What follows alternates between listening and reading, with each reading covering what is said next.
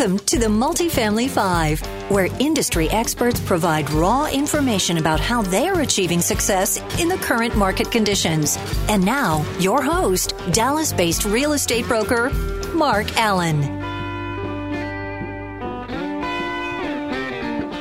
Welcome to the Multifamily 5. Today, I have a special guest. Pumped to have him on, Jeff McDonnold. Jeff, how you doing? Doing great. Thanks so much for having me on. Yeah, absolutely. So Jeff is with Commercial Insurance Solutions, CIS. Jeff, if you want to go ahead, introduce yourself and tell us a little bit about what you do at CIS. Great. Thank you. Commercial Insurance Solutions is based here in Dallas, and we've been around for quite a while. We specialize in habitation, multifamily specifically. We're actually owned by Acrisure. We're the national real estate division of Acrisure, which is a top 10 agency here in the U.S. for insurance. And so we actually can service all flavors of insurance that would be related to operating apartments. And so we have about 400,000 units nationwide that we service, and that ranges anywhere from 30 units to 30,000 units. So pretty big spread. We've got about 70% of our business coming from apartments and 30% coming from the hotel industry. We're kind of dipping our toe into that market as well. Okay, well, great. So can you give us a quick update or overview of what's going on in the world of habitation insurance? Absolutely. I know it's exciting, right? Habitation insurance, definitely a common topic at the water cooler. No, it is quite interesting. We've seen nationally compressed rates with the lack of major catastrophes and really no hurricanes to speak of in quite some time.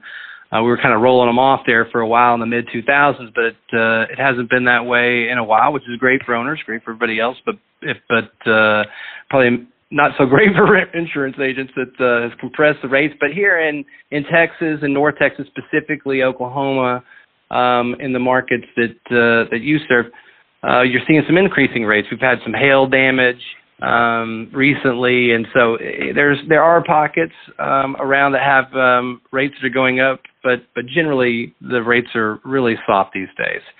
And we've had a number of carriers participating and coming in and out of markets. That's always interesting to see. You know, they think they're going to go hot and heavy somewhere, and then you have a big, hailstorm, and and then they have to probably recede a little bit. But we're in this every day, and so we're right on top of who's in what market and where they want to be, and so that's definitely something we try to keep track of. Another thing is what's been interesting is the impact of risk mitigation tools on the underwriting. We've been a big believer in fire suppression systems. Fire Stops is one of the brands.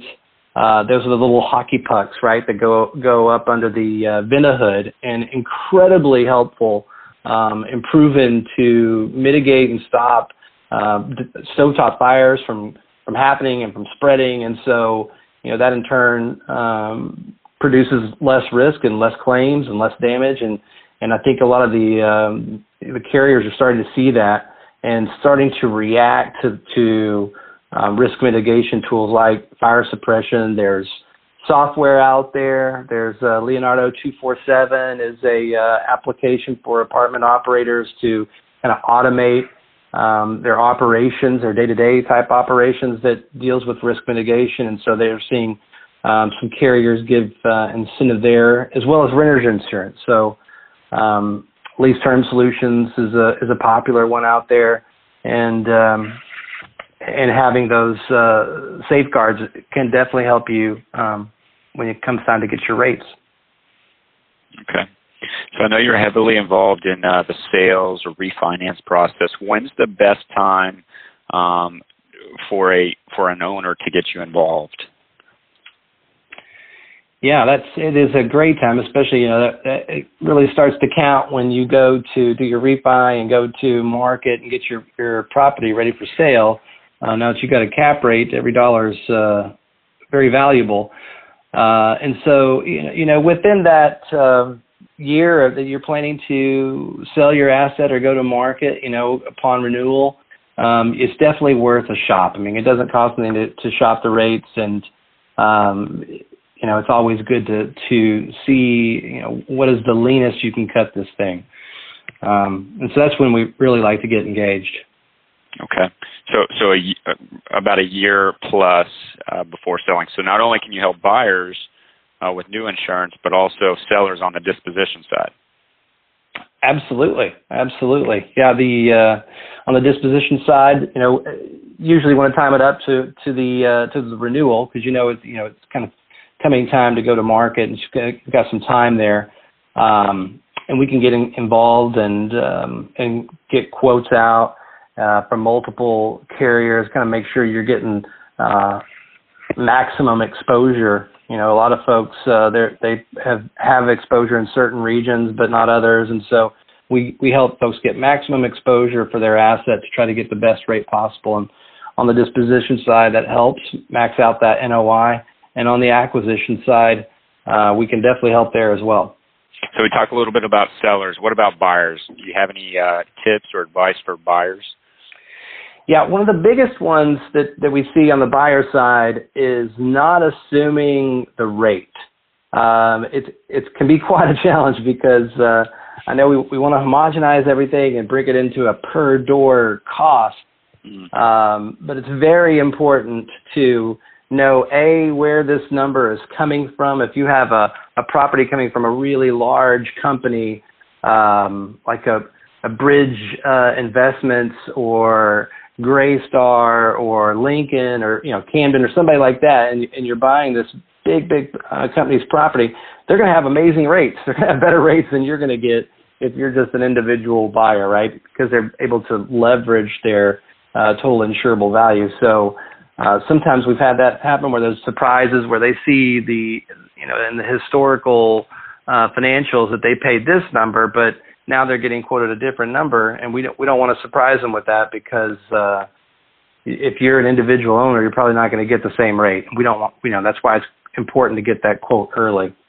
So that, and then the idea that just because you know what a rate was for one property, and now we're listing another one in a nearby, that doesn't exactly translate. I mean, there can be loss run issues. I mean, even the average square footage, if one is 700 square feet and the other one's an average of 750 square feet per unit, that adds up, and that becomes very different. So, it's always good to get a very custom specific quote, so you know what you're going to get going in this thing.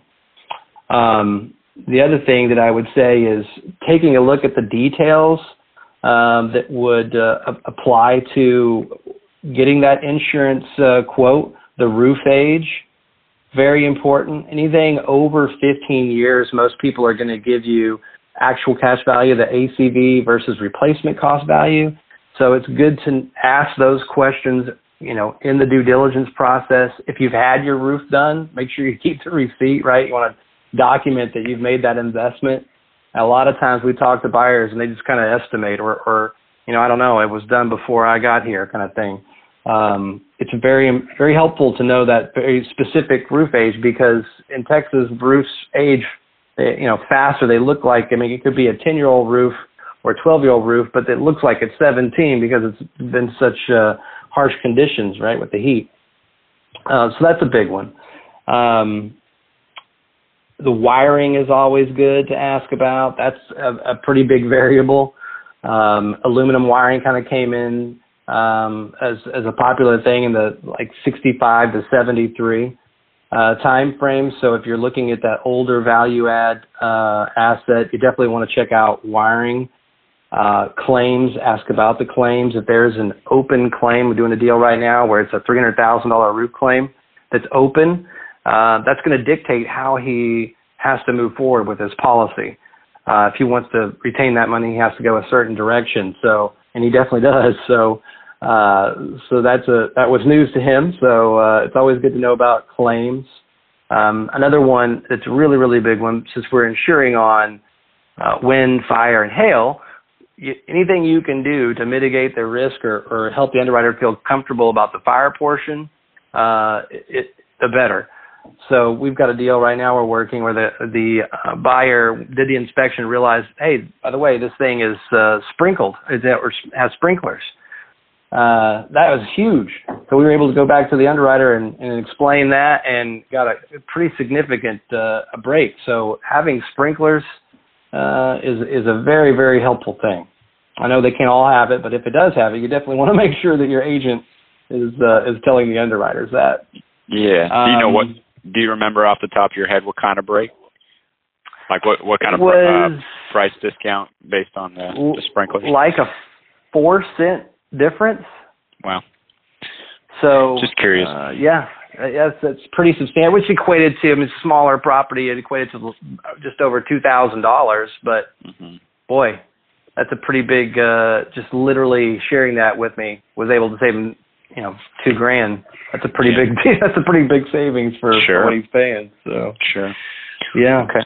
And then, go ahead. The only other thing I was going to say was just remembering, and this kind of goes in line with the rates, is that remembering that the insurable value is different than the market value, right? Where the insurance is only to replace the asset. That's different than the market value. So sometimes buyers forget that, but key thing to remember. Great point. Okay. Well, how can owners improve their insurance costs? We're as investors, we're always looking at how to decrease expenses to improve our NOI. So how can current owners improve their insurance costs? Great question. First, I would say, pay attention to sublimits and some of the exclusions. So sublimits like law and ordinance is a big deal for your value add buyers, someone who's buying these older assets, a 1970s, let's say, product. There's a lot of difference between what was required in the ordinance in 1975 and today, right? So there could be a huge new cost imposed, and so you want to make sure that you have L&O. Sometimes policies come without that. To get you a better rate. That means oftentimes that folks have been chiseling back on some of the meat, if you will, and cutting back on the things that you really need. And so they start cutting some of these sublimits. They start putting in exclusions. The exclusions like assault and battery, a really big one. So definitely make sure that pay attention to the sublimits, because those can come back to bite you. Requiring renter's insurance. Helping to mitigate some of those smaller claims and the resident cause claims, putting that back on them. There was a bit of concern back in the day when that really came to be a big thing, and everybody thought, oh, that's going to hurt my occupancy, but now everybody does it. You definitely, if you haven't done it yet, you definitely should make it required. And people like Lease Term Solutions, for example, are and have a newer version of that and a way to make it easily administratable. So that's definitely one. I would say installing the fire suppression systems. I think I've mentioned that before, but if you haven't looked into that, I would definitely check that out. They're about $35 a door. They have a 5 to 6 year warranty. That's incredibly cheap, given that they're proven to stop fires, and they could easily stop a 6-figure claim. I've got a friend down in Houston that, they had just some kids playing on the stove, not paying attention. Next thing you know, 6-figure fire. People are evacuated. It's, whenever you have those kinds of fires, it's a terrible thing, and that could have been prevented for $35. So I'm almost shocked it's not required by law, given how proven they are. I would say being diligent with risk management operations. We actually have an IRM certified training class that we provide to our clients. Just going through, it's a very transient industry on the front lines. People are moving around all the time, new to the business.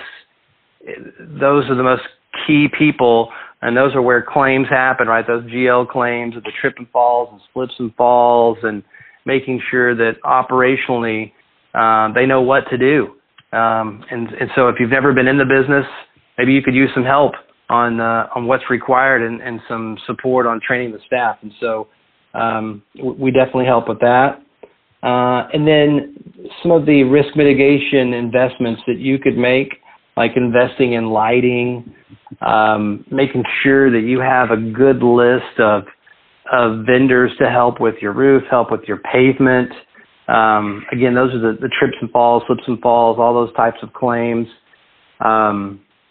The more lighting you have, the less risk there is of assault and theft and those kinds of things. And so the video surveillance, not so much. We ran that past an underwriter, and it didn't really seem to move the needle. But for sure, the lighting and cutting back on your shrubs and making sure there's, it's just a clean place really makes a difference.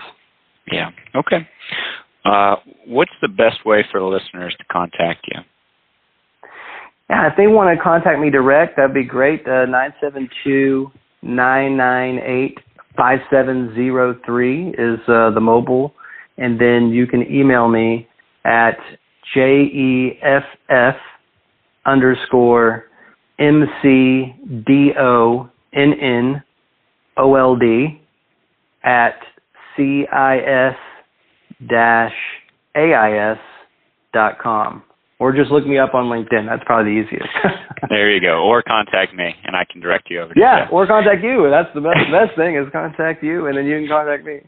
There you go. So, Jeff, again, thanks for the time. I think there are a ton of key tips, whether you own one property or you own 20 properties. There's some great tips. So thanks for sharing with us.